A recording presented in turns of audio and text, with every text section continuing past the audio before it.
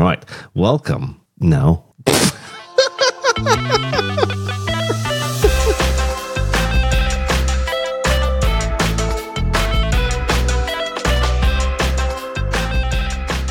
I have been away for a couple of weeks, so we have a lot of catching up to do, seeing as I've been on holiday. But you know what? Why don't we start with what have you been doing while I've been enjoying my holiday? What have you been up to? Well, I have been working a lot, mostly on GUI, which is a graphical user interface library I've been working on. It is still very much in alpha, pre-alpha, I don't know, prototype stage. It's the reworking of a previous version of what I've done in a reactive model. And this past 2 weeks, I've been working on a way to run the applications natively using WGPU and WinIt. And that included rewriting my existing 2D graphics library, as well as kind of just taking a step back and analyzing what that graphics library's goals were. So done a lot of stuff, have a lot of cool stuff to show off to you as you get closer to finishing up your TUI, which despite you saying you've been on vacation, I know you've put a decent amount of work in on these things. So what all have you been working on? Well, I don't do vacation very well, clearly, because I have indeed been working on a lot of things.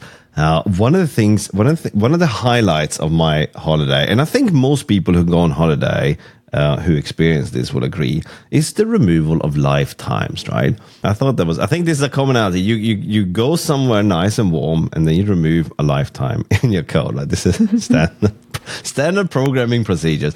So I managed to remove a lifetime, and subsequently, because I want to introduce a little bit of like multi-threading support for this thing, so I ended up wrapping a slice in an arc instead. So not only did I get the benefit of multi-threading, but I also managed to get rid of a lifetime. And that feels a little bit like a small victory when you can remove a lifetime, because you're not doing it for yourself. You're doing it for everyone who's going to use your library, and everyone's going to implement your traits. If you can remove a lifetime, that is some kind of win in my book, right? I don't know why. I mean, lifetimes aren't dangerous last time I checked, but for some reason they are this kind of thing that we sort of try to avoid a little bit in the Rust world, excessively at least at that, right? Because they permeate, right? They permeate and they sort of spread everywhere, right? So I've been fighting this exact same challenge a little bit with the Kludgeon rewrite. So the WGPU offers several different types you need to pass around. And specifically, when you create a render pass, everything you render during that render pass gets bound to the lifetime of the render pass, which puts a lot of restrictions on what you can do when you're actually doing the rendering phase in WGPU, because you can't be mutating your data and then send it across. Well, in some cases you can, but it's very limited in situations you can actually do that, because sometimes you're in a loop, for example, and you can't do the mutability and have shared references at the same time. And every time you actually send it to WGPU, it's going to annotate, or it's going to extend the lifetime of the pass to include whatever you're passing into the render pass. So when I got to writing this GUI abstraction so that in theory people don't have to use Kludgeon with GUI, they can use whatever backend they want. They just have to implement a specific renderer trait. I tried to genericize this, and Kludgeon's graphics type had all these lifetimes on it, 2 of them technically, and the usage of it to support the clipping using a guard, so that you can clip to a specific region of the window, and then once you drop the guard, the clipping is restored. That introduces a third lifetime. And then I needed to do this across associated types, a generic associated types, which I like to call GALs, generic associated lifetimes. And I ran into the first for me this time, after working in Rust for 4 or 5 years now. The compiler told me that I had an error in my code, and it was not going to be a limitation in the future. That was a first for me. Oh, that's nice. I'll link to the particular compiler issue. Yeah, compiler says we promise everything's going to be okay, but for now you can't do it, right? Yep, exactly. So I had to completely refactor things. I spent literally 4 or 5 days fighting lifetimes this past. I guess it was technically last week, but yeah, it's fun times. Know what? if you would have just gone on a holiday, this would have possibly resolved itself, right? Because that's I might have been able to get rid of lifetimes. go somewhere else and remove a lifetime. This is how it works, right?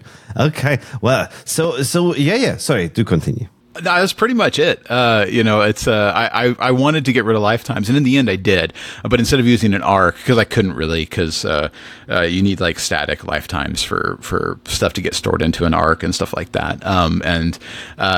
At the end of the day, I erased the lifetimes by using a dying trait object. So I forced the renderer trait into being object safe by changing its API bit, and that kind of eliminated most of the issues. And now I have a dying renderer being passed around, which means that there's the overhead of virtual method calling, virtual function dispatch, but it shouldn't be a big deal, really.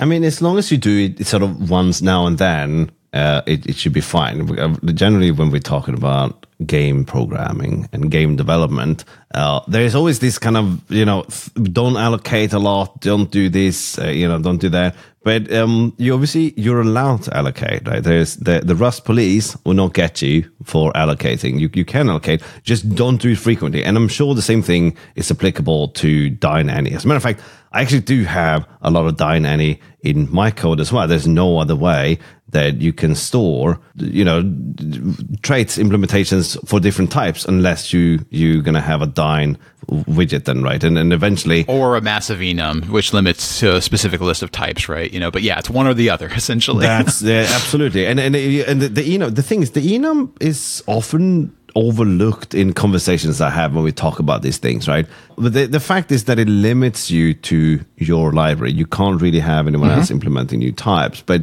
if you don't need that, then the enum is actually perfectly fine to use, right? I think it's a good enough solution, right? So yeah, I did a little bit of testing or write some more test tools as I was on holiday. And one of the things that I thought about for a while when I was doing this is, should I have a testing configuration, right? So we can expose testing features so other people can write tests against and use the same sort of testing scaffolding and helpers, right? Given the feature flag. And I was wondering, do you do this? Do you have like a feature flag for testing? You do? Okay.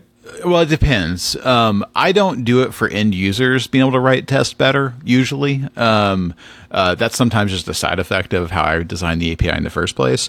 But the testing feature flag comes up in multi-crate projects where I might have like a crate that I label core or something like that. Like it's the types that are shared between a bunch of different crates in the overall workspace. And that particular crate may have some functionality that's completely generic that allows testing functionality in the other crates. So, for example, to give a concrete example, BonsaiDB core has a feature flag for testing. I think it's called TestUtil. And it exposes a module that purely has a bunch of testing helpers. And why does this help me in Bonsai? Well, that defines a test suite that is completely generic that tests nearly every API over a database connection. And in Bonsai, a database connection can be a local database. It could be a local server that's running in a hosted mode, or it can be a remote database over a client. And so this test suite doesn't care what connection it actually has. It just tests things completely generically over any connection. And so I export those test utilities once from the core library, and I can instantiate them as, using a macro essentially in each of the different crates that implements its own form of database connections. And therefore, I know that my entire suite of these tests are running across all the different connection types I have. So that's the type of situation that I find this sort of thing useful. But I also use that in GUI a little bit too. So over the past couple of weeks, we have gotten a couple of emails, and one of the questions that I got was from Ken B. He complimented us on our podcast setup that sounded quite nice, which I'm very happy with. Thank you. Thank you, Ken. But he also was curious what our podcasting setup was. So I don't know if we want to get into very specifics about model numbers and stuff. In fact, I can't, because I'd have to reposition my mic to even tell you what kind of mic it is. But it's an Audio-Technica mic. I've got it on a boom, and I've got it plugged into this thing called, well, actually, don't don't know what it's called, but it's a knockoff version of something called a Cloud Lifter, which basically just tries to isolate voice frequencies, but it's kind of a black box, literally a black box of sorts that you plug your mic into before it goes into your, whatever this thing is that the DAC that converts my microphone into a digital signal. And then we record into Audacity. Both of us record our independent streams, and then I merge it together. I use a phantom utility that doesn't exist but does exist by a company that doesn't seem to publish anymore called Levelator. It's a macOS only application that all it does is it uses some proprietary algorithm to level multiple audio tracks in such a way that voices sound like they're recorded on the same mics almost. Obviously there's different tone and stuff like that, but the actual volume is roughly the same. And then I let Toggle take a pass at editing while I do some show notes and I release it. So that's kind of the overall process in my setup. What's your hardware look like? Hardware-wise, I am talking into a Procaster using a Rodecaster Pro 2 audio interface that I record onto this thing as well as Audacity. I did this because one of our episodes that we recorded, I accidentally used, by accident, of course, I used my webcam as the audio source. So we recorded an episode that no one will ever hear because my voice was coming from a webcam. And when I recorded onto the device, I accidentally recorded the mix. So I got Acton's voice mixed in with mine before we leveled everything. So it was a hot mess. But yes, so the that part wasn't the worst part though. The reason why we ditched that was purely because that mix included Discord notifications too. So we've tweaked a lot of processes ever since then. We remember to put ourselves in Do Not Disturb and a bunch of this stuff, just to try to make sure that we don't have these things that we've learned about over the time of doing the podcast. We are now seasoned professionals, right? Exactly. But yes, I have the Rodecaster Pro, which is actually a Linux computer running a bunch of proprietary software from Rode. It's generally pretty good. I use this because I do streaming as well. And it allows me to route my audio desktop through this thing and apply various volumes and such on there, right? So yeah, that's my setup as well. Before this, I used to use a HyperX Quadcast microphone for streaming, and I thought that was pretty good. So if you're on a very limited budget, that one is certainly something that would do in a pinch. If this microphone ever gives up or the audio interface, then I would just swap back. And the only reason why I'm using my very specific mic is because I have a really loud HVAC system right outside the door here. And it's so loud that when I moved into this house, I fought background noise issues, so that I was constantly hot micing because of just background noise, despite some of the great tools out there like Krisp and Noise Torch and stuff like that. And so I looked for a very directional mic, and eventually I got on this combo, and it mostly eliminates the need for worrying about the background noise now. One of the things that I also have in my setup is a pop filter, but I just realized now that my pop filter is on the other side of the room. And if I try to get up and go there now, there's going to be a lot of loud noises from my chair. So there is but our editing workflow is actually quite simple. If we don't spend too much time on it, because of the time difference, I'm usually half asleep by the time I get to my editing part, right? So we level the voices, or Acton levels the voices, sends it to me, and then I kind of just create an intro and an outro rather quickly by just grabbing some piece of the podcast, where I sound stupid or something else that's moderately funny, and that's basically what we do. There's very little editing involved in this thing. We're trying to keep this as simple as possible, right? Just because there's to go even more meta about this, we basically have no planning, right? We sit down. Sometimes we talk a little bit before the episode, Today we've had, I think, about 30 seconds where I was telling Ekton about my terrible dinner, and then we started the recording, right? So we're keeping it very, very simple. Right? You didn't tell me about your terrible dinner, because my whole thing that I said was I interrupted you and said maybe we should just start recording because we haven't chatted in 3 weeks now, right. Almost, and so I realized that I was looking down my list of notes that we did have, because you're right, we barely prepare. We have we open up an issue on a private GitHub project that for each episode, and just put notes in as we think of them, and we have a handful of notes. That's where the question got put and stuff like that, but we're already kind of running a little slim here, so we're about to switch into discussion topics. And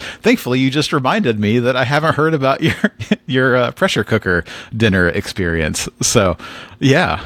Today has been a complete train wreck, time management wise. I started the day with a stream. I was very excited about some scoping. I had to cut the stream short because I had a meeting, or I had a call with a friend. And then immediately after that call, I had a call with a guy named Christoph, who works on the SIG programming language. He and I were chatting a lot on Discord about audio. He's a lot more knowledgeable than I am, so he gave me a bunch of pointers about various audio setups. We talked about that. We talked about SIG for a long time, and then straight on to doing the podcast. But I was going to have dinner in between, and so I go upstairs, I see the pressure cooker, and it says 12 minutes. And I thought, okay, that's great. There's 12 minutes left of the food.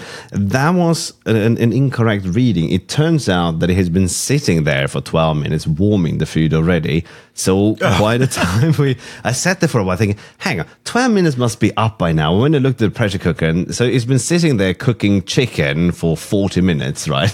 And then I didn't even touch the chicken. I was like, okay, listen, this is a complete nightmare. I can't, whatever this chicken is now is no longer chicken, right? It's going to be some dry whatever, right? So I just not necessarily. Is it dark or light meat? Well, chicken would be a light meat, right? So it could. So chicken thighs are like incredibly difficult to actually overcook, because just like you end up just kind of breaking it down. It just gets kind of moister and moister. Eventually it'll dry out.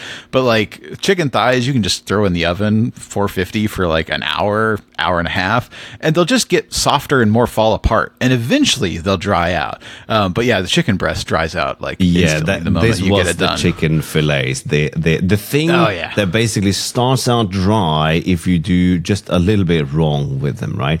So personally, I prefer to as a healthy individual, I prefer to put these on a smoker. But apparently that's not welcome to cooking online. No, all right. But so this whole thing is just I just sat there waiting for, I don't know, like 40 minutes or whatever to not eat the food, and then of course I had to eat something because I've only had a breakfast day. So I just had to quickly eat some dry bread. It's all a very dry sort of thematic food here, right? So the theme is dry, right?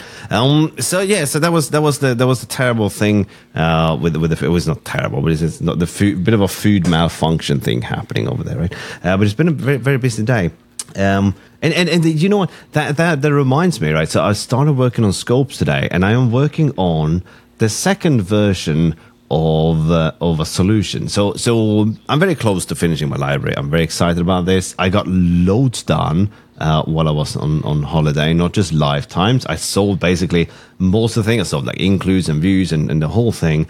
Very excited to sort of get to finish this thing, but I thought I can do a little bit better on performance, right? Now I think there's like a magical unicorn of performance that we can chase till the day we die. At some point you kind of have to say, look, it's good enough. Just put it down and let someone else break it for a while, right? And I'm almost there. I just have two different solutions to rebuilding. I want to do a partial rebuild of the widget tree. And the first solution I did sort of involved going through the entire layout process, but caching the node. So if the node already exists, we reuse that. If it doesn't exist, then we or something has changed, then we rebuild the node.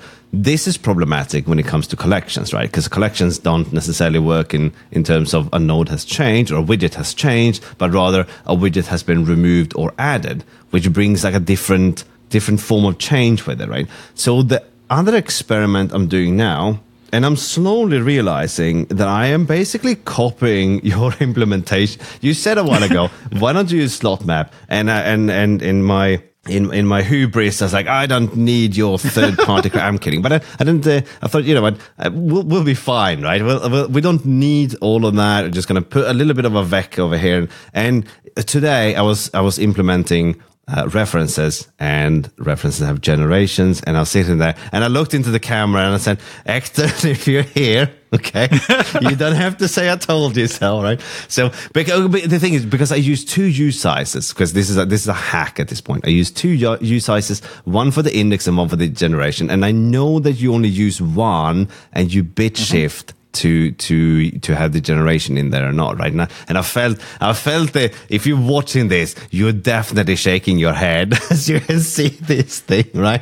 No, because one of the reasons why my slot map crate exists, which is called a lot, is that some of the other slot map crates out there, especially the ones that don't use any unsafe, actually do use 2 U sizes. And to me, having every entry's ID be 16 bytes instead of 8 bytes seemed excessive. And so I decided that's one of the reasons why my crate exists. No unsafe, but it also only uses a single U size, regardless of whether you're 32 or 64-bit. And it stuffs the generation in the top quarter of the space. And that, obviously the number of bits changes based on how big U size is. So that's just an arbitrary decision that I decided, made an interesting library compared to some of the existing ones out there. But 2 U sizes is totally a perfectly fine approach. And you're going to run into less issues where you might have an existing ID that you try to pull and it actually returns you something, even though it's not actually the same one. Because with limited generations, I can't, you'll wrap a lot quicker than if you had a U size that you were using as the counter. So for those who aren't super aware of a slot map type data structure, what is a generation? A generation is any time you update one of these slots, a counter gets incremented, and that's called that slot's generation. And so when you go and take one of these slot IDs, it has the generation stored in it as well as the index inside of the collection. And so when you go and try to look up the value based on that ID, you're able to compare if the generation is still the same. If not, you know that that's a stale ID. It was handed out for a previous object that used to be stored in that spot.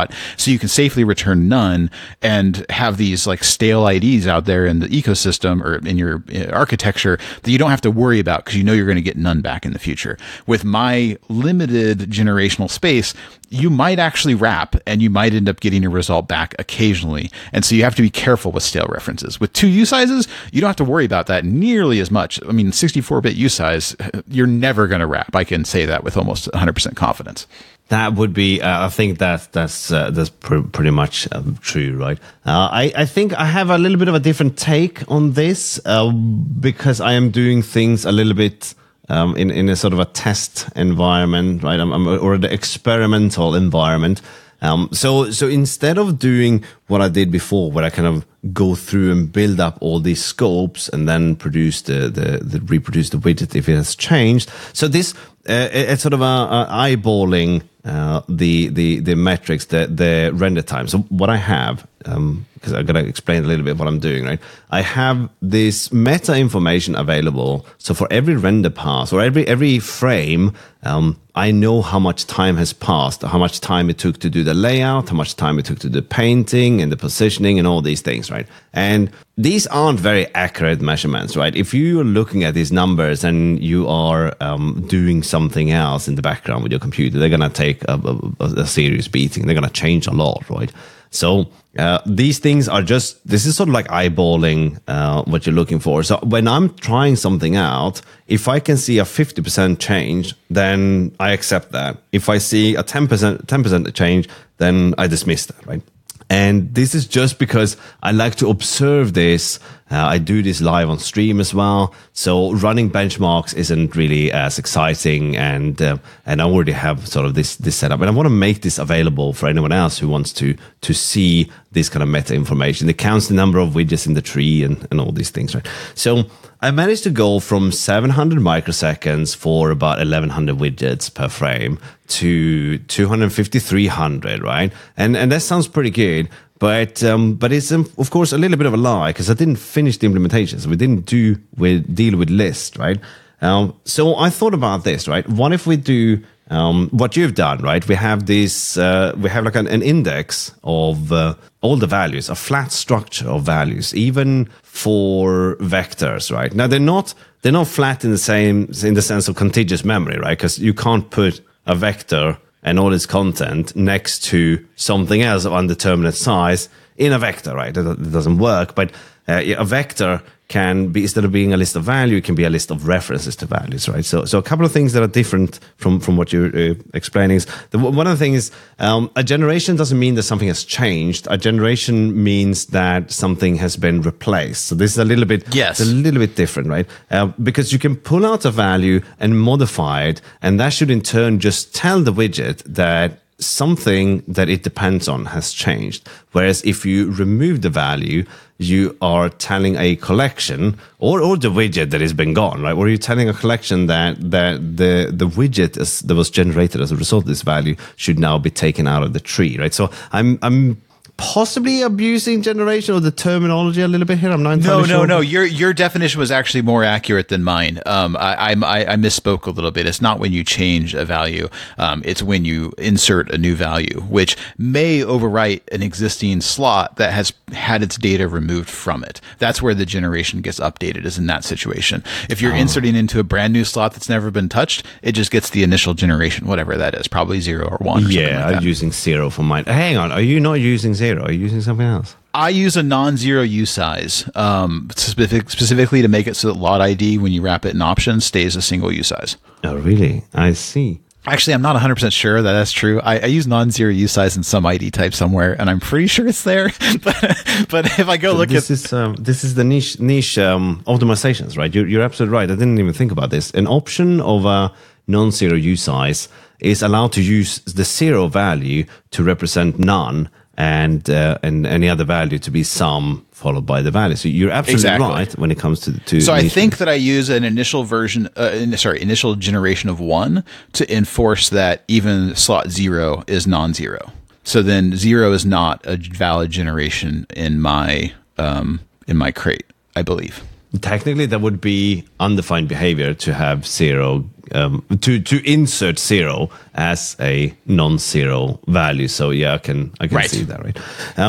Yeah, speaking of undefined behavior, I've been spending a few days playing around with that as well to see if I could make the API a little bit nicer. And I just kept running into undefined behavior. It is really, really difficult to do this. I wanted to have this behave almost like a mutex behaves in other languages, where so in Rust, a mutex guard will allow you access to the thing that is guarding, right? The thing that is locked by the mutex. In a lot of languages, the mutex is something you lock, and then you access values after. It has nothing to do with the mutex, and then you unlock the mutex.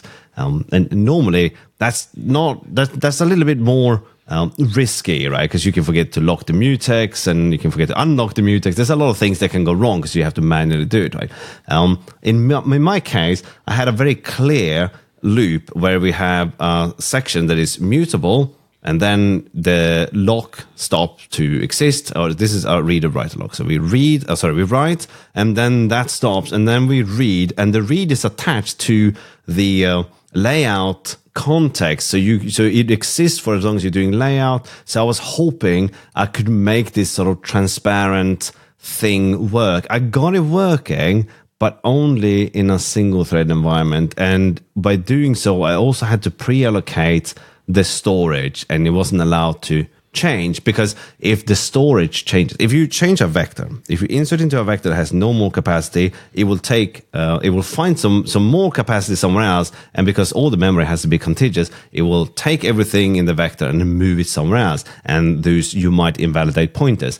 Even if you use boxes in there, and this is what I thought was going to be clever. I thought, okay, we'll put a box. So the box can move, but the pointer to value can never move. Alas, this was also undefined behavior by the time I was done with it. So I just scrapped the whole idea. I had a lot of fun doing it.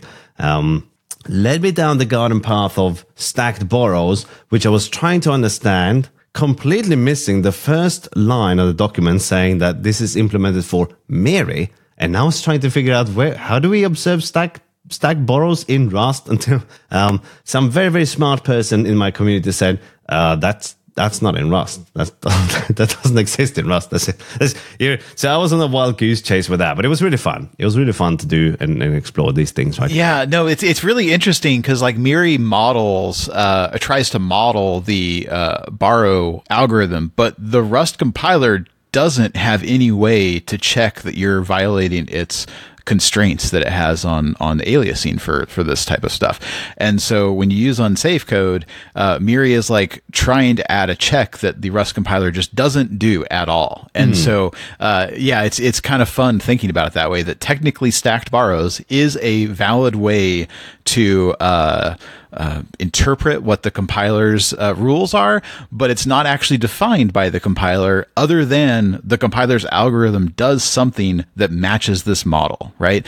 There's another one another model that people were talking about within the last couple of months. I'll try to dig it up and put it in the show notes.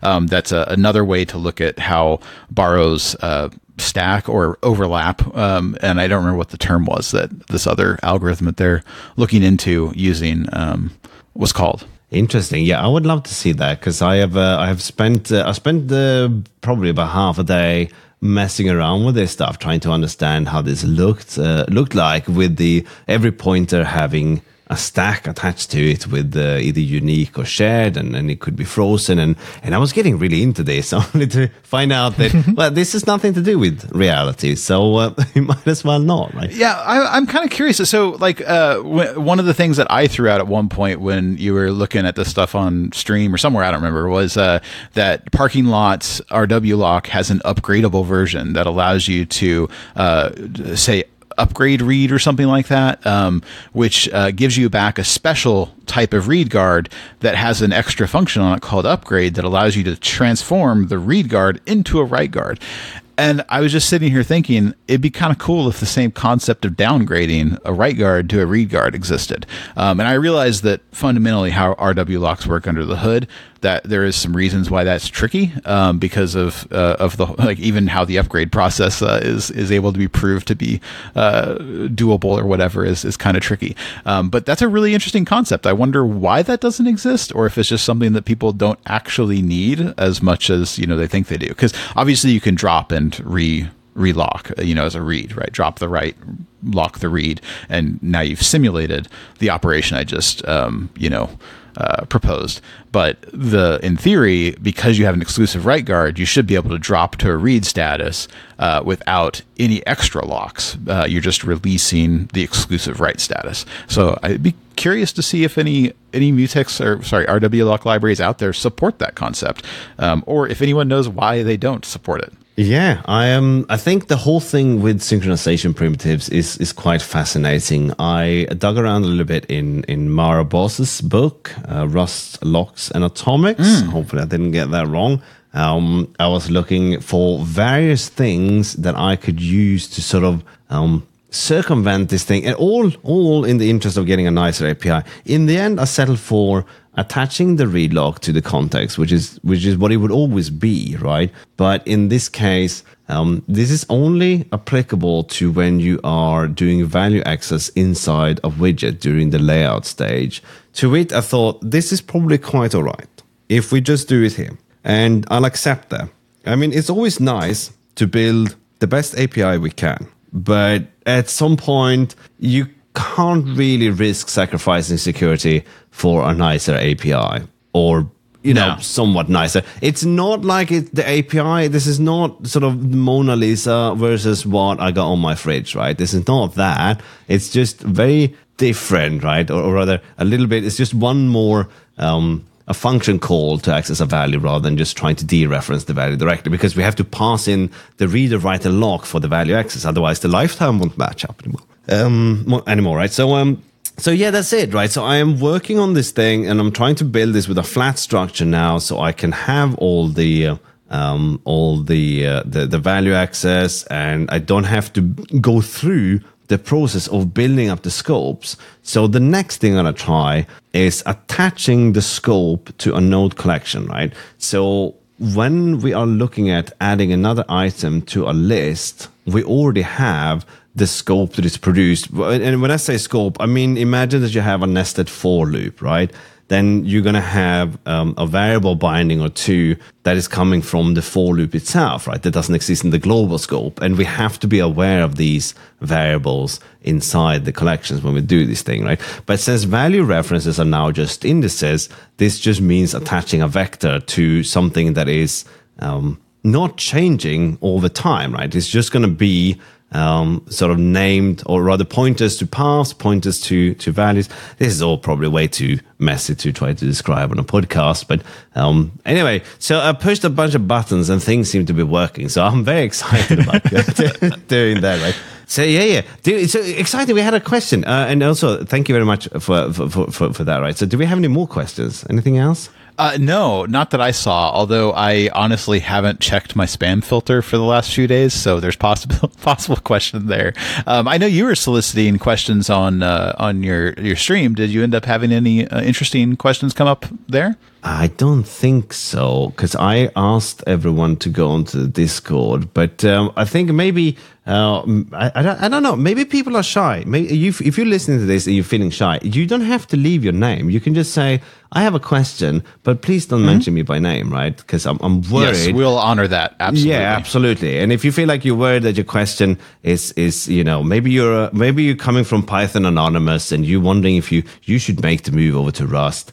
But you don't want to out yourself in case your boss finds out, right? So you can safely ask anonymous questions on our Discord or on the GitHub issues, or specify that you want to be anonymous. And since we actually got an email at one point asking us where our Discord was, I do need to make you had pointed this out the other day too.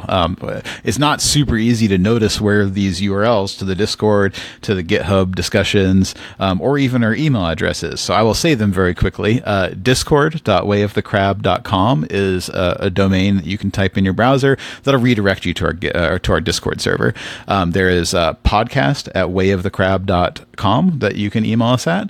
And then I'm not going to try to say the GitHub URL, but every week at the bottom of the show notes, so if you were to go to wayofthecrab.com and click on any of the episodes, at the very bottom, these URLs are all there. But I need to have a more prominent spot on the website to actually place those URLs so that they're easier to discover for people who hear about Discord, and I don't actually mention the full domain on the podcast, and they go to the website and they're like, well, why isn't it just listed here somewhere? We now know. We will fix it shortly, but we have a really silly, very basic CSS setup that I don't know where I'm going to put the links right now because it'll cause things to wrap that I don't want to wrap. So that's the only issue with trying to put it somewhere right now is I'm not quite sure exactly where. And then if we put it at the bottom, we don't technically have pagination yet. So as we get more and more episodes, it's going to be harder and harder to see the links at the bottom of the page. So yeah, anyways, that's the whole reason why the website doesn't have them on the main page yet. So I'm quite happy that we don't have our website is very, very basic, but you know what? The website is loading fast. That's very important, right? You can go there. There's not a metric ton of JavaScript on there. There's not 100 million tracking cookies or anything of the sort. As a matter of fact, do we have any cookies on the website? Oh yeah, we have. We have some storage. Technically it's not a cookie, but yeah, it's you use local storage, which I guess means that maybe I should be putting some. Do we need a cookie warning on the website? I mean, the data never gets sent to us, and all it is you wrote the ability for people to, when they're playing, the browser will automatically store the position. So if you come back to it and you click play again, it'll remember where it's at in the episode. A lot of people use podcast players for this, so it's really only people go to the website. And then the other piece of Discord, the other piece of JavaScript that you wrote is the ability to link directly to a timestamp so that you could actually share one of our silly gaffes or something like that with other people. That's true, right? And from this day on, I shall be known as a JavaScript developer, full stack and all. Yeah. But speaking of full stack, have you ever evaluated a bunch of web frameworks in Rust? I mean, yeah, but not recently. So I'm a little outdated on kind of the usability of some of them. The one that I was most familiar with, having built a few kind of prototypes with, was YEW. What about you? I have looked very, very briefly at Axum and Tide, and there was our definition of web frameworks were completely different. When I heard web framework, I thought browser framework. You're more talking about the HTTP serving web aspect server, of it. I should say web server framework. Yeah. I'm most familiar with Axum, but before that, I played around with Warp for a while. I never tried out Actix Web or Rocket. Rocket, I have a little bit of an anecdote about Rocket. The guy Sergio behind Rocket, he has no idea who I am. But he spent a tremendous time teaching me Rust back in the day on IRC when we had the Rust Beginners Rust Beginners help channel, right, on IRC. He was super nice, probably still is super nice, and was very, very helpful and taught me loads of things. He even gave me the basic building blocks for how to make a database in Rust, like very, very briefly. He would probably not have any idea who I am or how this came to be or anything. So, but I'm very grateful to the work he's done, and I'm mostly grateful to the fact that he helped me. Saying that, I have never tried Rocket myself, though. Yeah, for a long time it required nightly, and for me, I was anti-running nightly for any project. I was hoping to get it in production at some point, and that's maybe just that's probably a discussion topic in itself. But I personally just like to use stable, and that's no longer a limitation. I want to say it's been it's been able to use stable for at least a year, probably. It seems like it's been a while. Yeah, no, that's right. I think it was it 0.5 maybe that stopped requiring nightly. Sounds right. Don't quote me on that, but I don't know. But yeah, yes. So Sergio, if you ever hear this thing, I am very grateful to the help you gave me. You're a very nice person. So, but the web frameworks out there that you mentioned, right? You had Warp, you had Axum, I think, and Actix Web. So I tried Warp, I tried Axum, I poked around with Tide just a little bit. So I just tried very, very briefly these things. But I am interested in which one of these I would use today. Now, Axum seemed to be the go-to web framework. But I am a little bit interested in actually evaluating these things. I might do a stream sooner rather than later where we explore some web frameworks, right? And I shall report on a podcast what my thoughts are, of course, after that. Yeah, I think the only thing I didn't really love about Axum is some of the error message that you can get. And it's honestly the same gripe that I had with Warp too, is that because of all the generic parameters used, when you happen to not get something quite right, the error messages can get kind of cryptic. And there was a situation where I was calling a function inside of an Axum route handler that ended up making the thing not send. But this is because like inside of like async code deep somewhere, some future somewhere wasn't send. And it just was a really weird thing where I had like two handlers that looked almost identical, and one of them would work and the other gave a compiler error. And eventually I figured out that, oh yeah, it's when I call this function inside of this handler that's actually where the issue happens. And finally I was able to track it down. But that sort of thing is where their goal of creating a very easy and concise API uses these generics in such a way that when the compiler can't fit the pattern, you end up getting this, strange error that kind of lists out all the different types that handler takes, and you're trying to figure out what in the world's wrong. And so that was like my only pain. Well, I guess the other pain point is I feel like I need to spend a little more time getting error handling set up initially, but I can't really fault that because I don't know how they would provide default mechanisms in addition to allowing us to handle them ourselves because of trait specialization type requirements and stuff, And so what they have are a lot of nice tools to help you build up what you need. But I find that one of the challenges I have is whenever I have a function or handler that needs to render HTML as one option, needs to redirect to another location in another option. So think about the login screen. When you go to the login screen, you're already logged in. It's probably going to redirect you to your homepage essentially. Because why would you go to the login page? You wouldn't want to see, a username and password field to log in if you're already logged in, right? So a login page needs to redirect you back to a homepage or something. But it also needs to potentially submit a post. Well, sorry, that's actually on the post response one, where you potentially have an error because you maybe had an actual database connectivity issue, so you need to give an actual fail well to the end user, or you need to redirect the user to the login page, or you potentially need to redirect them to wherever they go when they've logged in, or you potentially need to re-render the login screen with the fields that you want to allow them to keep for the next one, and so you end up with like this return state, because you need to not only potentially return an error, but you also potentially need to return HTML, but you also potentially need to return a redirect, which are all three distinct response types in Axum. And so how do you deal with that? And in the end, I ended up making my own enums that implement into response or whatever. And so you have all these tools to build what you need to. It's that you kind of have to do all the setup yourself. And I wish that there was a little bit easier way to deal with the I need to both render HTML or redirect, but also still have an error situation without having to do my own kind of custom types, if that makes sense. So what I'm hearing here is that we should build our own web framework next. No. Okay, so that's what we're gonna do now. But larks aside, what about Actix? Have you tried Actix Web? No. And none of that. Okay. No, I'm really bad because I got turned off by some of the drama years ago, and I know the project's evolved so much since then. But I've been happy with other options. So I've been happy with Axum, and I haven't had a real need to switch away from it. There are some warts, as I just griped about, but I still think it's an amazing library, and I still use it. That's fair enough. I do wonder about the availability of other additional functionality. You mentioned login, right?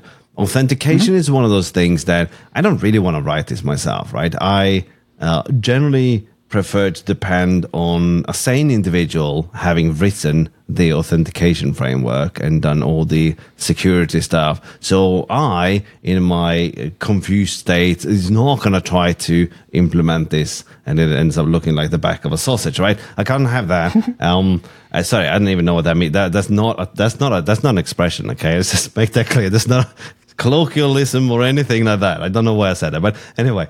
So I want something that already has this for me, right? I like building things with Rust. I like you build things, you write a lot of things from scratch. But when it comes to dealing with web development, right, I kind of don't want to. I want to be able to just throw authentication in there. I want TLS to be an add-on. I want there to be some. I heard that there's this database out there, right? Bonsai. Does it work well with web servers now? Yeah. No, I mean, the great thing about Bonsai's database types is they're all clone. So you can put that into your, like for Axum, you add like an extension layer or something like that allows you to extract various pieces of data that you put into your application state. And so you can just, say, oh, this route needs my database, and you give it the type, and because you gave it to the router at the start when you set up your application, it just gives you a clone to that initial database that you set up. So it's really straightforward to integrate into Axum, at least. So when you say give you a clone, I'm going to assume that you don't mean it clones the entire database and gives you that. No, it clones a reference to the open database. So internally, it handles the idea of concurrent access. You see, that would be a lovely feature. We just cloned your entire database so per connection, right? And hang on, my website fell over. We had three concurrent users, and it fell over. But that's cool, right? So we can have all these things, and we don't have to build them ourselves, right? That's kind of what I want, because generally I'm not a fan of doing web development. And before people start throwing rocks in my general direction, I will tell you that I was a web developer when PHP and MySQL 3 was the standard quote unquote stack, or the LAMP stack, right? And there was no such thing as a full stack, because JavaScript was really not considered it was considered a second class language at that point, right? It was not as prolific, maybe. Is that the word?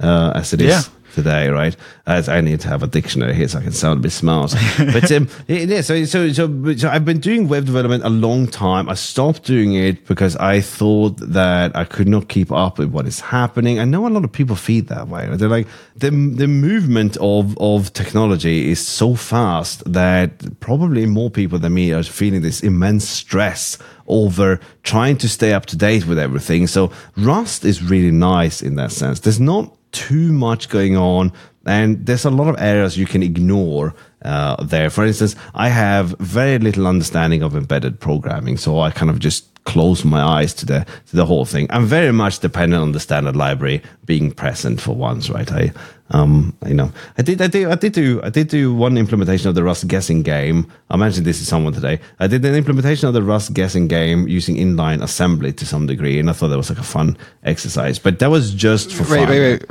Rust guessing game. What's this? Yeah. Did you know this, that Rust has this book that is free to read? It's amazing. It's known as the book.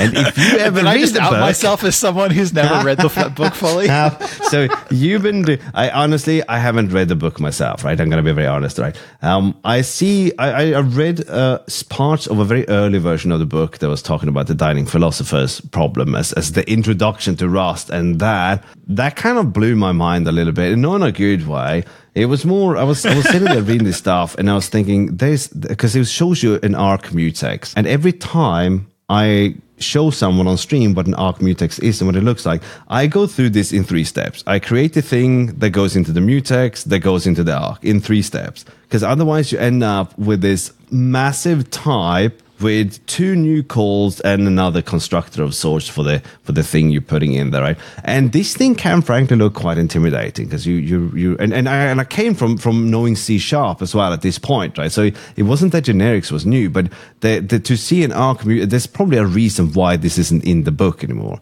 So to see an arc mutex very early on was very, very daunting, right? But yeah, so in the book, in the beginning of the book, it'll teach you how to write a guessing game, and I sort of did that. Being a pretentious developer, I did this using a bit of inline assembly because I thought it would be sort of a fun exercise. I had no other reason to write inline assembly, right? I can't understand. I don't understand SIMD, right? I don't really know how to make use of these instructions. So the guessing game is as far as I can go with inline assembly. But I thought it was fun. Right? Nice. Yeah. No, I've skimmed the book overall, and I've read specific chapters, especially the Lifetimes chapter, many times. Chapter 9, you say? If that's what it is. But yeah, I always just search, whatever search engine I happen to be using of the week for, Rust Lifetimes, and it's usually one of the first results. But it's been a while since I've had to go look at that, thankfully. Now, I think there's 2 separate topics that I think we might only have time for one, kind of depending on how much we actually talk about it. And they're slightly controversial topics. I'm a little bit curious if you have any opinions on either of them. And one of them is using integer versus floating point math for something like GUI for layouts. And the other is layout algorithms like Flexbox versus kind of more purpose-built things that we see in some of the other things like Flutter and Swift UI. So those are kind of 2 topics that I thought could be kind of fun to chat about, because you and I have, we've at least talked about layout algorithms. I don't think we've talked about the whole integer versus floating point math. And I've made some decisions in Kludgeon and GUI that I'm curious what other people will think about. Interesting indeed. Okay. Let me just be very clear. Chapter 9, I had to look up. It's error handling. I just said a number. Okay. I had no idea what it was. So anyone who thought that, do you know the book inside? No, I do not. Chapter 9 is error handling. Go and read chapter 9. Okay. So floating point versus integer. Are we talking about this from sort of a generic perspective of, are we always going to have floating point numbers? Pretty much, because so at the end of the day, when you say I want to draw a line between 0.1 and 0.2 on the screen, you have to specify, are those pixels? Are they logical pixels, which is like some scaled representation of pixels based on the monitor's current display scale configuration? What are those coordinates? And then can you address fractional coordinates? Oh wow, this is making me think back to when I was doing a little bit of OpenGL programming, and everything. Yeah. Everything is basically because everything floats there. 1. Yeah. And, It's very different. I think if you are familiar with graphics programming, you are probably going to think floating point all the way, right? I want my 0 to 1, right? And then, of course, depending on what you have, 0 could be the middle of the screen, or it could be the top left of the screen, or the bottom left of the screen. Depends entirely on what you're using, right? I think from someone who doesn't know graphics programming, I think integers would probably make more sense, especially if you're talking about, and I'm not talking about this without going into depth or anything, right? But if we're just thinking about you as a programmer, you want to draw a line across the entire top of the screen. So you're going to say 0, your X value is going to go from 0 to the maximum number of pixels you can have on your screen, right? But if you are then dealing with different sized pixels, as in illogical pixels, right? If you're dealing with these crazy pixels, right? And all the fun that ensues from them, right? Then 0 to 1 kind of makes sense, or at least 0 to 100, because then we're kind of talking about like a percentage where 100 would then represent, or 1 will represent the utmost right side of the screen. And I'm wondering if this is maybe where it comes from. So maybe floating point math is maybe we need both. Maybe we need actual pixels. No, don't go there. No, let me tell you a little bit of what I've done, because you've kind of elaborated a little bit. So one of the challenges that I had in Kludgeon version 1 was implementing a tile map. And you might ask yourself, why is that tricky? You just draw images over and over and over.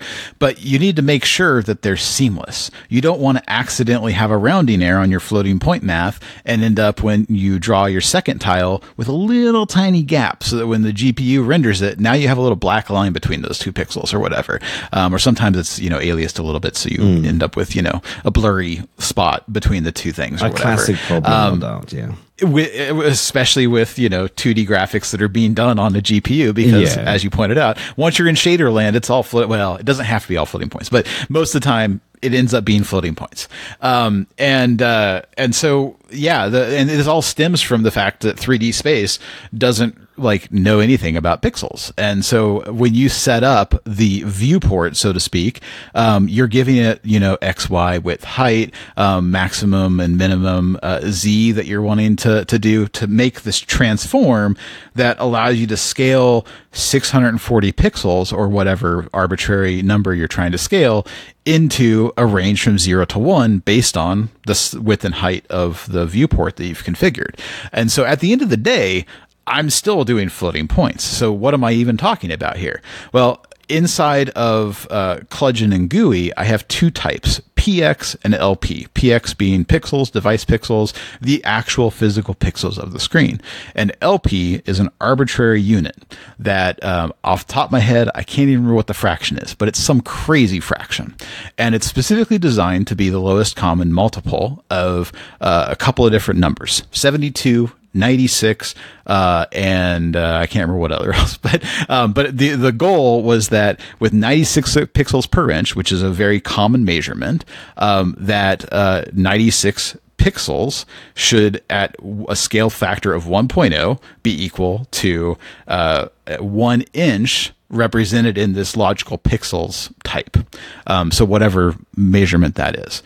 Under the hood, I've represented these as I32s, which makes them nice and small, 4 bits, just like, or not 4 bits, 4 bytes, just like F32s. But at the end of the day, when you do math on these things, you have very predictable results as opposed to these, rounding errors. But because it's integer math, when you do things like division, you're going to get whole number results as opposed to the remainders. So you have to kind of deal with the rounding factors yourself sometimes too. So at the end of the day, I've come up with this integer-based solution that allows you to, in the front end, create very predictable, conversions between both logical pixels and pixels, as well as to very easily create the seamless tiled texture tile map type texture system, because it's all integers. So you're not going to accidentally have rounding errors when you add, the width that you calculated to your existing width, because it's already been rounded at that point. So either you round it up or down when you did the division, and from that point forward, you carry your error or your, not quite enough that you're going to have to compensate for in the future forward when you're drawing your tile map. So I don't know if that made any sense at all, but that's kind of the goal that I had, was to make it so that everything you're doing is pixel perfect in GUI. I see. I actually ran into the problem of having these odd graphical artifacts in my adventures into OpenGL, and the reason for that was because I was off by 0.5 everywhere. Right, I had made some very I had a maths error somewhere in the code, which led to the pixels being sort of off by 0.5, right? That was very weird. And I remember struggling with that for quite a while, and then eventually it got fixed through the help of some community members. This was quite a while ago, so I don't exactly remember who. I think I might have made some notes around this, which I no longer have. So that comment was pointless. But the story here is, though, if you don't have if you don't have mistakes in your math, right? And jokes aside, if your math is fine, isn't the fraction so small in general that there is no precision errors, right? So you would hope so. But the problem is that you can't really control the truncation that happens on the GPU. And so the question is, if you end up giving it a floating point that ends up being slightly less than the pixel that you're looking for, that you're targeting, by 0.001, which is well above floating points, epsilon, the what it considers the difference between, two distinct values. And I've just seen issues where it rounds down because it's truncating as opposed to rounding. And so you have to be very careful about actually rounding your operations. Otherwise, you might be slightly under your target number, and it ends up being truncated down to the number below it, as opposed to being actually rounded by the GPU, if that makes sense. No, I'm still thinking that epsilon sounds like a Pokemon. But could you tell me a little bit what that means? Oh, epsilon, yeah. So in terms of floating point numbers, right? Yeah, so floating point numbers, for people who aren't super familiar, are represented in a binary format in a really weird way that involves like a fraction and an exponent. And I'm not going to try to even explain any further than that. But essentially, because of that, not every value can be represented perfectly. So there's going to be some precision loss. And there is a constant known as epsilon, which off the top of my head, so I could get this slightly wrong, so apologies if the definition isn't quite right, is the smallest distinct value representable by a floating point, such that if you compare one number against the other, if you like subtract it and take the absolute value of that, if the value is less than epsilon, you can consider that to be essentially just a rounding error. Now, because multiple operations can all have their own little imprecisions, you may need to not just look at epsilon as a factor, because every operation adds a little bit more uncertainty, right? And so you may end up doing a multiple of epsilon depending on how many numbers or how many operations you've done to get to the result you're going to. But essentially, it's just a way to a measurement that allows you to determine whether or not two floating point numbers are close enough to be considered the exact same value. Okay, that was fair enough. That was a good description.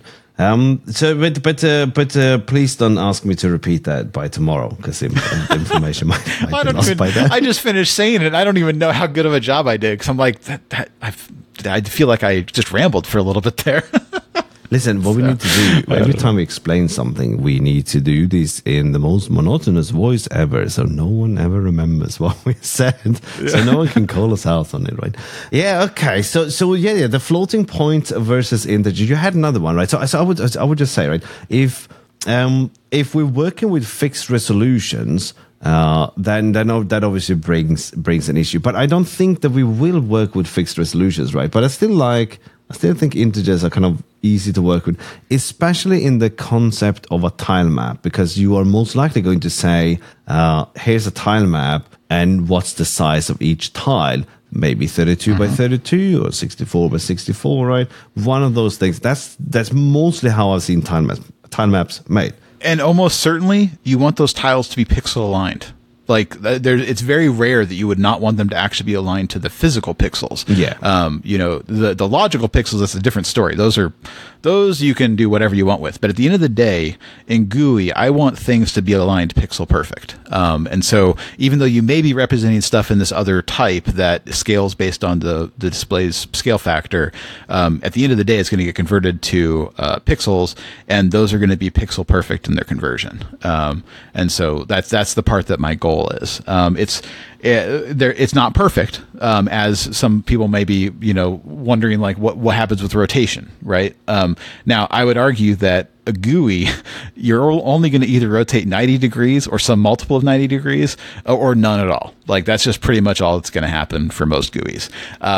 There is an issue that if I like rotate like the letter T or something like that, and it's a small letter, the rounding errors of the rotation cause the T or whatever letter you draw to just grow and shrink very slightly as it rotates, because sometimes it's an extra pixel tall, sometimes it's not. And that has to do with the fact that I'm clamping the rotated points to the pixel grid. And if I supported subpixels, or fractional pixels, which I don't necessarily have to switch away from integers to support, but if I supported subpixels, that effect would get, noticeably, smaller. So the question I really have, that this was meant to go down to is, do I actually care to make Kludgeon like support subpixels for this arbitrary rotational thing that I don't actually think GUI applications will use? Or do I just embrace what I have right now, which is pixel perfect stuff, and just say that's good enough? You know what I really want? Now I want a transform widget, just because you said that, so I can have crooked buttons. I think that would be... There you go. At this point, I like the simplicity of what I have, and I know how I would add subpixel support if I need it, but I'm trying to get by without it. You know what? This brings me to something else, right?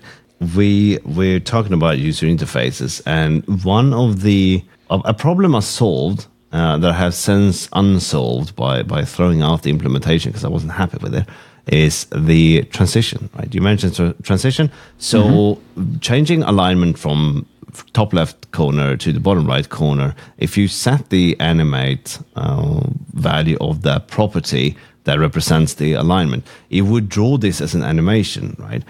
But I have since taken it away because I didn't like the syntax and I wasn't happy with it, right? Just like with most things, we're not happy with them, so we rewrite them. Have you thought about how we're going to do animations in GUI Nope. then?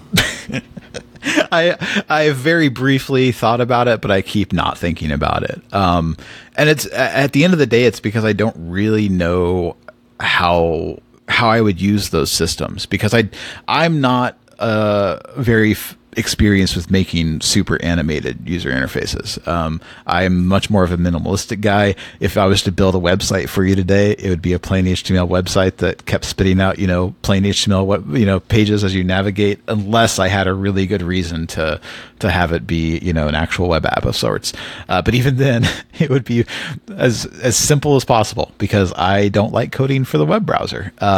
So yeah, I know CSS's animation framework is quite extensive. And I want to support some animations, but I haven't really thought too much about them. At the end of the day, we have in GUI, we have these signals, or the types that are like signals. I call it a value currently, that you can write new values to, and everything reacts when you've updated the values or whatever. And so, in theory, an animation system can just take a value that is something that can be expressed in the range and tween the value over a period of time.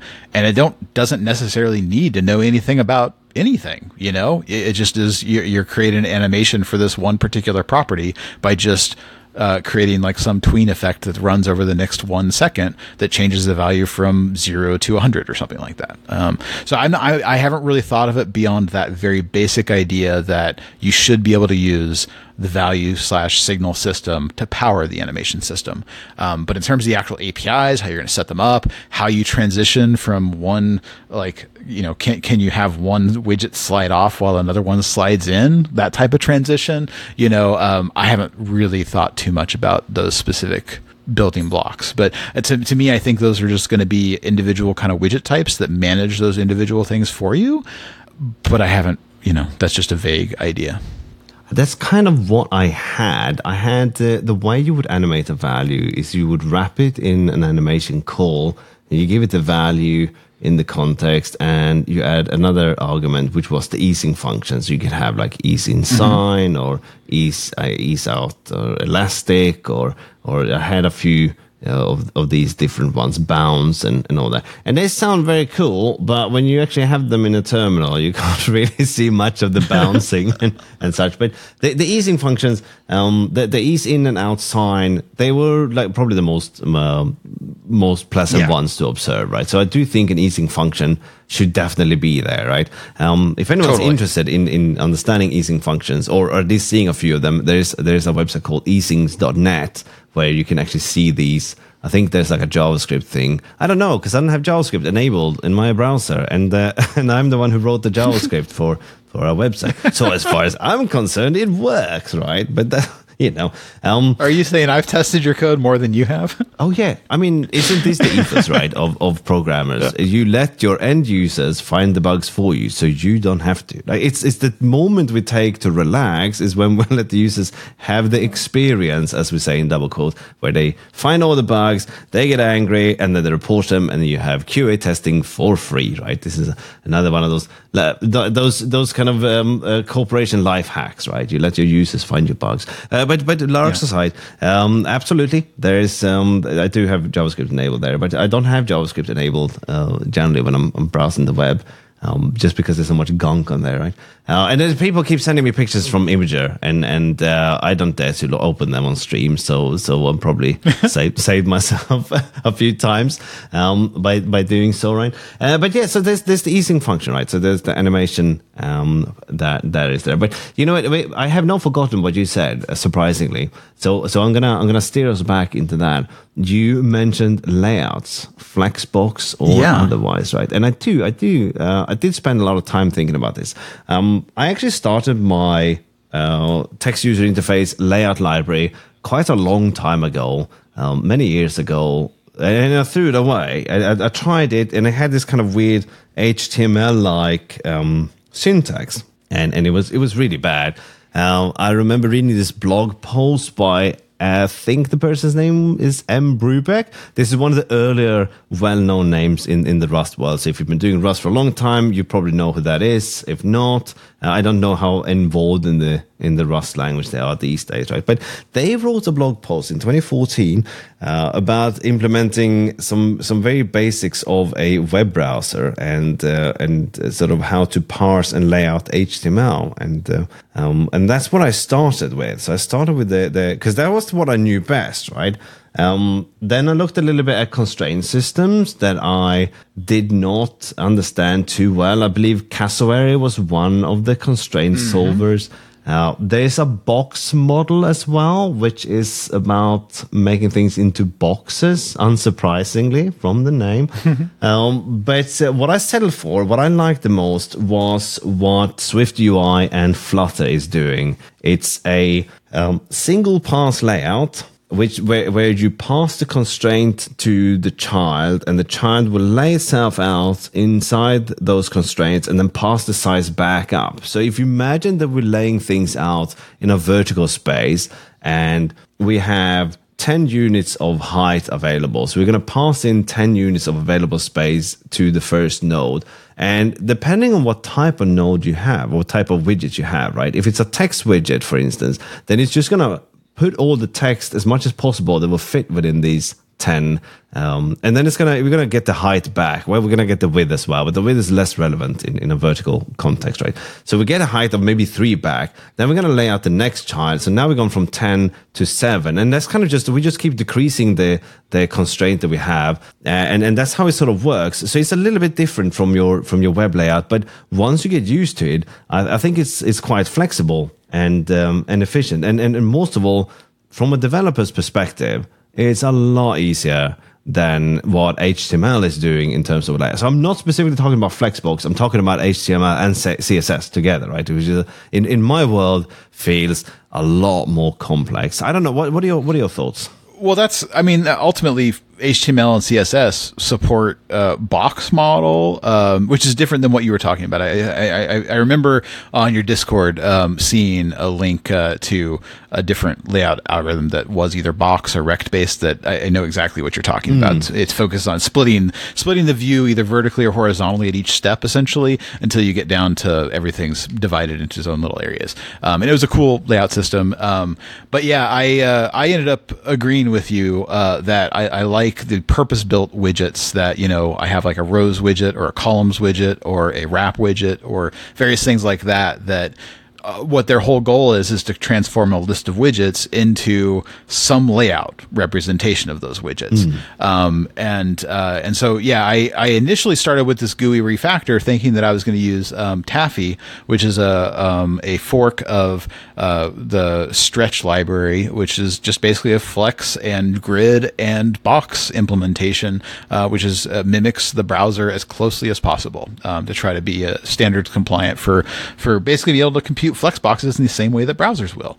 But the style type for that for Taffy has like 20 something fields on it. That's how complicated Flexbox and Grid and Box are in a web browser. And like I had always imagined that for GUI, even if I used Flexbox under the hood, I would create wrappers that were a little bit easier to use because there's a lot of situations with Flexbox properties in the browser where you can set them up and they don't mean anything. You've set the properties, they just don't impact how you're using them or whatever, or they don't impact them the way that you're expecting. And it's because, several properties are kind of intertwined or depend on each other in ways that may not initially be obvious until you've worked with Flexbox or grids and over time. So I prefer making the user experience as easy as possible. When I say user, I mean developer experience. And I've always thought that just having purpose-built widgets is the way to go. So I had started with Taffy though on this rewrite because I wanted to minimize the amount of code I was writing. But there were some various architectural reasons due to how you have to box the measure functions for doing custom measurements that made it a little ugly to implement. I literally needed a thread to do it. And I didn't really like having this worker thread that all it did was compute layouts. So yeah, I ended up getting shared a talk on how Flutter's layout system works. I'm like, this is very similar to how I was doing it in GUI v1. And so I ended up kind of going down that path. And so yeah, that was mostly the topic, was whether or not you also agreed with me on Flexbox is just kind of is really powerful, but at the same time, it's really hard to use. Well, I don't know if it's hard to use, but it's certainly not straightforward to understand how it all works. And I think that these other types can be much easier for a developer and other developers who are looking at your code who haven't seen it for the first time to understand what's going on. It's also worth noting that not everyone in the world is a web developer. So I think assuming that's what everyone knows is possibly not a correct assumption. I mean, yes, it is very common. Most people can bang out some basic HTML, right, and do a little bit of CSS and such. But I think it's like the Flutter model or the Swift UI model. I think they're roughly the same, right? They're not complicated to wrap your head around. So I don't think the learning curve is particularly steep. I think you'd have an easier time converting someone who knows HTML and CSS layout into this model than you have converting someone who doesn't know HTML and CSS into understanding that model instead, because it's obviously way more complex, right? I think the trade-off is worth it, right? Even if you have 10 web developers ready to use it, I think they can suck it up and learn something new. But jokes aside, I think it's not difficult to grasp how this works, right? You use your stacks for multiple items. You can use expansions and spaces for stretching out empty space, and there is some similarities between what you would do with Flexbox and so on, to some very very shallow degree, right? So I think it's not complicated to understand how this works, right? So I think it's definitely a sensible choice, right? Mm-hmm. Yeah. I would say it has to be, right, because both Flutter and Swift UI has taken sort of a similar approach to this, right? They both have that similar constraint based layout, right? Yeah, I think the only gotcha or tricky part that I have is the fact that I'm still planning on targeting the browser with native DOM elements. And so either I have to manually respond to the events in the browser interactively and reposition elements manually based on my layout algorithms, or I have to design these types that only support features that I can express in CSS using their grid box flex systems.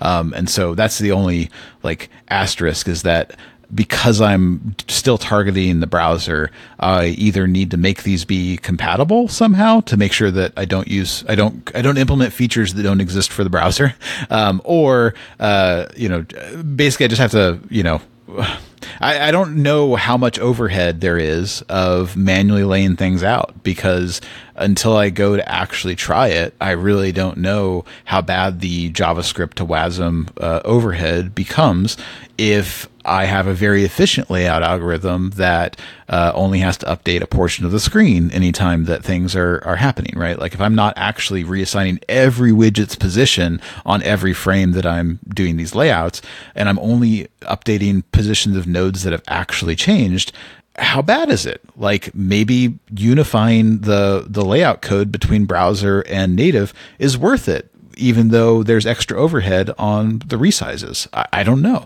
So these are things that I'll be interested to play with as I get further along in development. It's going to be very little tiny features or very edge casey type things that, I might go and try to implement on native. Then when I go to add it on browser, I don't realize that, I can't make it work the exact same way. And then I'll have to make the decision, do I care enough? Or do I, is it a big deal enough that developers are going to care that there's this slight discrepancy?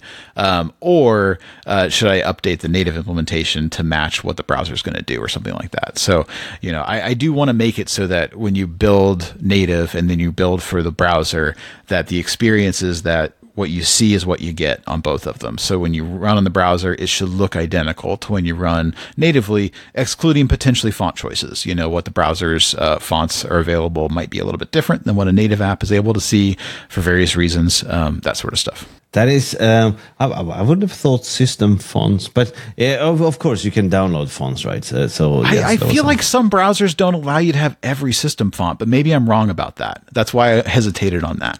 I have no idea. But there is, of course, the ability to download fonts as well. And I'm not saying that as a solution. Yes. I'm saying you could potentially have more fonts on the web than you have on your system, right? Or natively, because you could build it. Well, I guess if you build it in theory, you can use it in both locations. But actually, I guess no, because you need it to be accessible as a URL in the browser for you to load it. So you can't actually embed it in the actual executable, whereas you could embed a font in the native executable.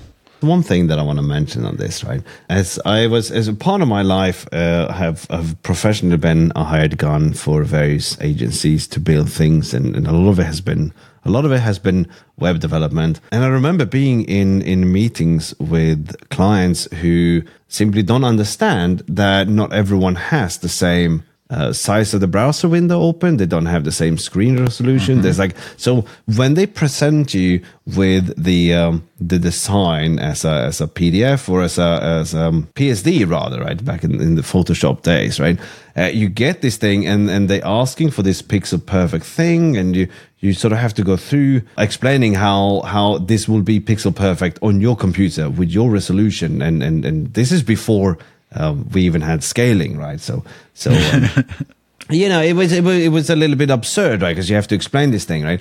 And then I had clients who said, "Here's roughly what we want this to look like," and now not being constrained by the misgivings or by the incorrect beliefs of the client, you can now make this thing work on desktop. You can make it work on mobile because you sort of have free reins to build the interface that is good, not the interface that is exact replica to the pixel of what the designer has delivered to you. So on that note, I think having a discrepancy is fine as long as it's not a destructive discrepancy, right? So yeah, as long as it doesn't place a button on the other side of the world instead of slightly further to the right, I think that's perfectly fine, right? I agree with that. I think small tolerances are okay. I don't think that you should necessarily expect pixel perfect layout on everything, but it does depend. If you have designed your layout to be like specific measurements, they should be the same specific measurements on the browser too. It's just you might not fit in the browser window anymore, right? Or something like that, you know, that sort of thing. But then it becomes a question of how, like, do you reflow the widgets or but then I guess it should behave the same way in the application as it does on the and I mean, you know, in CSS you can specify the overflow behavior to wrap or clip and stuff, and so in theory we should be able to set everything up to be very, very close to the same. So does this mean that you're going to implement a sort of layout engine based on this now? Am I going to, or did I already? And then the next question is, how many widgets have you done? So I can just copy these, because this is what I 3. do. I have a button, a label, and what I call a flex, but it's really just rows or columns. And it was originally because it was actually going to be a flex thing. And technically, the Flexbox doesn't even do anything on web. It just renders a div right now with no extra thing. So it's like when I say they're implemented, I say that with the most extreme air quotes possible. I have implemented most of the widgets I need. There's one widget that I have to implement. That will probably be implemented after I've done my release, but it's the table view, because that one requires a little bit more attention than just a directional flow layout, like a horizontal flow or a vertical flow. So the horizontal and the vertical flow layouts are very, very similar. They're very simple. We're just changing the axis, right? But once you have a table, you have to sort of lay it out, and then you have to resize. You have to either resize the height or the width of all the rows and columns, right, in the table. You sort of have to choose, right? Although arguably you should resize the column and not unless you have fixed width columns, then you're going to resize the height of the rows, right? So it's a little bit more complicated. So let me know when you get to the table, so I can just copy your code. It's all those unlesses that also. No, it's funny. So in the last version of GUI, one of the reasons why I stopped was the table view. Dax Peta, I'm calling you out by name here. I know you don't listen to every episode, but he was helping out a lot with some stuff before some real life stuff interfered towards when I ended up stopping working on GUI last time, and he kept saying how he was going to implement the table view, and so I kind of just kept putting it down as like something that would eventually happen, and so you know I could never quite bring myself to actually write that code. So at the end of the day, I am not going to start on that widget right away, and I'm not going to start on a lot of these things right away, because I'm nearing what I consider the end of GUI. Not the end of GUI, potentially the end of GUI. I mean, it's a massive project. Like, I mean, table view is one thing, but there's so many other things that have to get done too to make this a viable framework. And with me implementing the first pass of this native rendering layer, I now finally have a demo that I could show you that it's not perfect, but it has a browser window with a button on it and a native window with a button on it. And when you click one of them, it increments the counter on a Bonsai DB server that both of them are talking to, and automatically refreshes the button on the other screen so that it has the new count. And you can switch between the two and see it just magically working. Same app, same code, running once in the browser and once natively, both talking to a Bonsai server. That is the demo that I was aiming for. So now at this point, the question is what I built a good enough step in a different direction than the other frameworks out there that have similar, like, that we could actually see ourselves using for developing a game? Because if it's not a good enough step in a direction that we care about compared to building something with Dioxis, for example, or any other framework, then I don't want to spend the next 2 years trying to build this framework, right? Like, I would rather kind of nip this in the bud as early as possible, as like, no, we're not going to do this, or embrace it and really try to get some community movement behind it. So yeah, I've only got 3 widgets barely implemented, scratching the surface. But part of that is because implementing other widgets in theory can be parallelized a little bit, right? There's obviously going to be some stuff like how styling works and stuff that still needs to get, fully ironed out. But I don't know that I need to fully iron those out to have that question of, is this good? Is this a step in a direction that is worthwhile compared to Dioxys, Iced, and various other frameworks out there? Or should we just abandon it and say that those frameworks are going in the right direction and we should support one of them and embrace one of them instead? And so I was starting to work on kind of the documentation phase yesterday, of starting to document how the architecture actually works, and actually adding Rust docs to a lot of stuff, to try to make it so that I can ask you the question, like, do you want to use this in a game? There's literally no pressure there because I have a lot of big projects already on my plate. I'm writing a database. We're going to write a game together. So we really both have to want to think that this thing could be a really good framework for the Rust ecosystem for me to want to finish it up. So I'm kind of getting it to a point where I can show it off, not to just you, but also to the community, in a blog post, like here's what I built and why I think it deserves to exist. And based on the reactions is gonna go whether I continue developing it or not. I have to bring this conversation back to the end of our previous episode, I believe it was. You talked a little bit about your vision, right? Because I said we have to know a few things on account of, are we allowed to hack something in specifically for the game? And you wanted to write this as part of a collection of software that is pure Rust and sort of covers everything, right? So how do you feel about that? If I say I looked at GUI, it has way too many vowels in the names. How would and I'm not sure I can commit to working on this thing, right? Because I'll be stuck writing the table widget, for instance. So if that happened, right, how would that affect your vision for how you would? Because at the same time, I do feel like I don't want to talk you out of doing what you want to do, right? And I'm having this conversation before I even looked at it, obviously, right? So there's a couple of different things. One is that I don't really know how this game project fits into the BonsaiDB project as a whole. We obviously have talked about using it as the back end for data storage and stuff, but it doesn't support any form of high availability right now. And it doesn't support clustering yet, which I was chatting with someone about yesterday of whether it was even in the foreseeable future. And the short answer is no. I don't see it in the foreseeable future.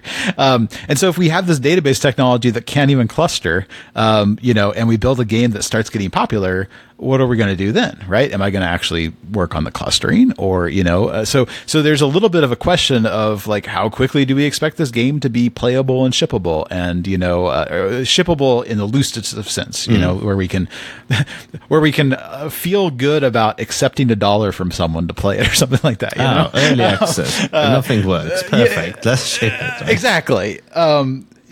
Versus us wanting to like really embracing it as, this is going well, and we know we're going to be building this for a long time, and we'll go ahead and improve Bonsai and this thing as part of it. So at the end of the day, I know that I need to write some admin tools to help deal with maintaining BonsaiDB, and helping developers interact with it, because having a console where you can view your data is very important. Having to write your own code to check what's in your actual database is kind of annoying, honestly.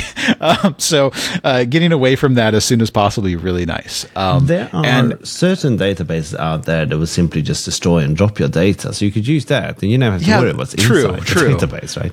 Yeah, that's a good point. Thinking outside of the box. Yeah. But I get that. Like, you should definitely have some way of some kind of admin interface into a database. I think most databases have that, so it's an understandable goal to have, right? So I just want to sort of gauge your feelings for, in case I find the GUI library and the game simply too overwhelming to work on with my limited understanding of both of these worlds, right? So that's kind of like, I'm just testing the water here to see if it's gonna. Obviously, you could work on. Are you getting cold feet? No. I got like double woolly socks about the game. Okay, there's No, I mean, feet are in the fire when it comes to a game, right? I'm definitely want to build a game. I am just worried that I am not going to be able to keep up with your vision for a full-fledged UI library that is not specific to the game. So this is just. I don't think you necessarily have to. So if it's only us building this framework, it's not worth it. Like that's my honest opinion here, is that if at the end of the day it's only going to be you and I using it for this game, it's not worth it. It needs to be something that other people in the community believe also should exist. And that doesn't necessarily mean that we need to have a bunch of people contributing on it on day one, but the more people that are interested in using it, or the more people that are helping contribute, I think will drive the project forward on its own, regardless of whether or not you're helping with specifics of it. I don't know how many widgets we need to create a successful game, right?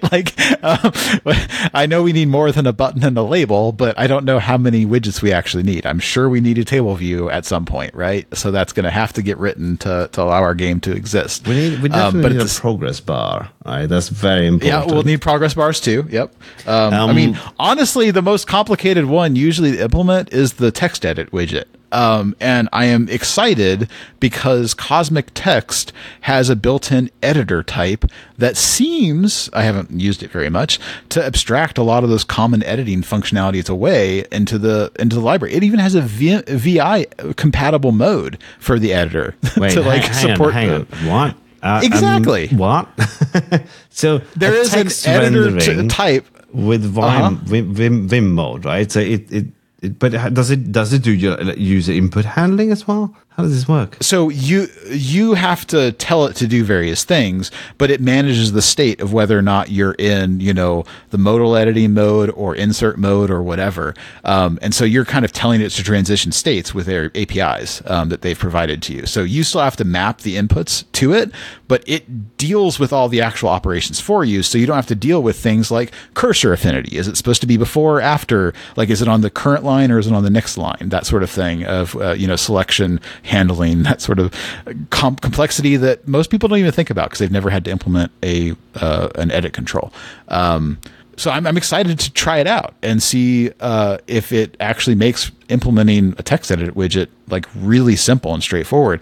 I love the idea that in theory, I don't have to manage my own selection handling. I just get to pass it on to Cosmic Text and just render the selection based on what it's telling me is currently selected. That sounds amazing to me. I just had 18 more side project ideas while you've been describing this based on what this thing seemingly can do, right? That's really interesting. I like it. I kind of a part of me is very skeptical, right? I'm kind of like thinking, okay, hang on, if you're doing some sort of like input but you're not doing input handling, but you're doing, you're creating these events or states that you send to it, right? To do things. And it's all based around this idea that it manages the text buffer for you and the various rich text attributes for each of the different, character offsets inside of that buffer. And you're telling it how many, what the visible range is, how it's scrolled, so that when you go to tell it to lay out the widgets for getting ready to render, it only lays out what's actually visible and everything. It does a lot of really cool stuff for you out of the box. It seems like it cancels out all the work I've done for the last 2 years, but other than that, it's pretty good. Okay, you said visible and visible selection, right? You've selected a range. Is that can it do that? Can it select the range? I believe so, but I don't actually know. I haven't gotten far enough in that to understand how the selection works. So I know there is some stuff to deal with cursors and selections. I haven't figured out how it all works yet because I haven't really played with it much. So far, I've only been doing the rendering part. If this thing can do multiple selections, I shall have to purchase a hat. Okay, this is very interesting. I'm very excited about this, right? Because I have so many ideas. We are okay. I can obviously not implement these ideas. They're gonna go at the end of my text document where I dump all my side quests. Right, they go right into this document. It's the only way that I can stay focused and be productive on one project at a time, and that is to write down all the new ideas that I have. So I don't forget them, but I don't start implementing them either, right? So by the time I'm finished with this project, I'm going to start the game, but the excess time, which I probably won't have, I can just pick one of these side projects and continue. I'm going to have plenty of commitment to Anathema, of course. We're going to implement. Someone's going to have to implement that table widget, right? So it's going to have to happen. I've done, on a side note, what I've done is I've split out my widget types into widget and layout. So I've already written a lot of the stuff for doing various layouts that can be sort of composed, right? I was toying with the idea of having something that takes one or many, it implements layout, and then you can sort of run this over. But of course, it doesn't work. You can't run layout multiple times because you are modifying the constraints as you do that. So chaining layouts didn't work on that level, of course, right? But this is probably really hard to visualize in a podcast setting, right? But yeah. So okay, you know what? That's very cool. I have to look at this thing, right, when it gets to the graphic stuff, because it sounds like if this is fast, it sounds like it can be the foundation for so very many things, right? Anything from I mean, like you could basically do a text editor. It seems like it has everything you need to do a text editor. What's the there you go, right? It seems. I was very tempted to try. I think it was a couple days ago. No, I mean one of the thoughts that I had fairly recently is I go to Google to type in equations to search for conversions between different real life measurement types, or just to do quick math, because the Google search widget just does stuff so well. And there are some really cool tools out there. I'm not going to try to name any of them, but there's a ton of little calculator apps out there. But I realized I don't have any of them bound to a keyboard shortcut, and none of the ones that I am aware of would work exactly the way I want it. So I like this idea of building a little calculator app that's like exactly what I want, that matches my mental model of how I want expressions to work, so that I have something really easy to do all these little tiny math operations on. And I was thinking about trying to build that with Cludgen, since I had just gotten all the text rendering and everything working and stuff. But I also put that that project aside. So let's try to wrap this up a little bit. At the end of the day, I only really want to focus on GUI if at least multiple other people also agree that it's an interesting thing that needs to get taken further. We may still decide that some other framework along the way ends up being like better by the time we get to the point that it's usable enough, right? But if no one else is interested in this, and I'm the only one that thinks that this is a good idea, that's telling, right? But if there's other people out there that are like, yeah, I've tried out various other systems, they don't quite fit what I'm looking for, this looks like it might be able to fit what I'm looking for, that's promising to me, right? And it's at least makes it worthwhile to spend a little more time on. But outside of that, I still just want to make a game with you, right? And so part of me wants to find excuses not to build this. But the thing is, you have kind of convinced me that this is now more interesting by mentioning this text editor. So to give you a little bit of background, right? So one of the thoughts that I've had for quite a long time is a visual node-based scripting language, which would give you this visual overview on connecting systems, and this is more about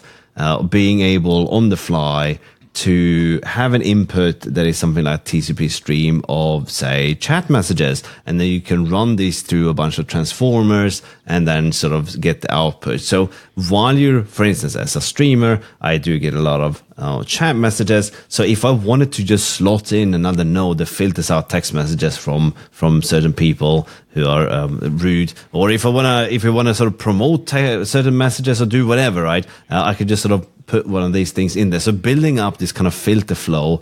I've had this sort of vision about doing this with this in a graphical environment, right? Because it's very easy to get an overview in there, right? So this sounds like something that you could possibly use to the GUI, right? So having that in mind, right? Especially since if we're going to have like a canvas where we can draw on that, then I'm guessing we should also be able to have an overflow, sort of an overflow canvas of widgets, right? With the possibly absolute, you know what? I'm definitely going off on one here. I just wanted to comment real quickly though, because what's funny is I have been thinking about a very high level language for various reasons as well, and part of the inspiration is tying somehow, like making user interfaces purely out of this high level language that allows you to tie stuff together at the UI level without having to update your Rust code, right? Like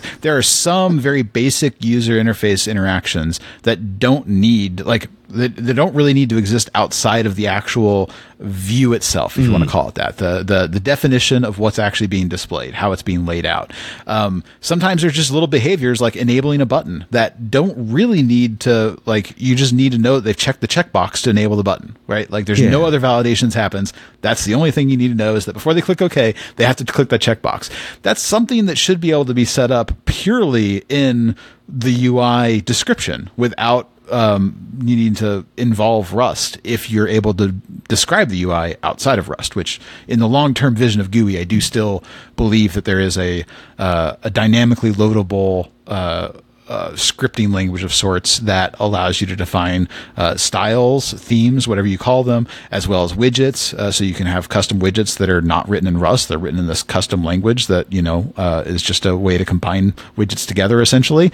And then, actual instances of widgets too, where it's like, well, I guess that's kind of the same thing at the end of the day.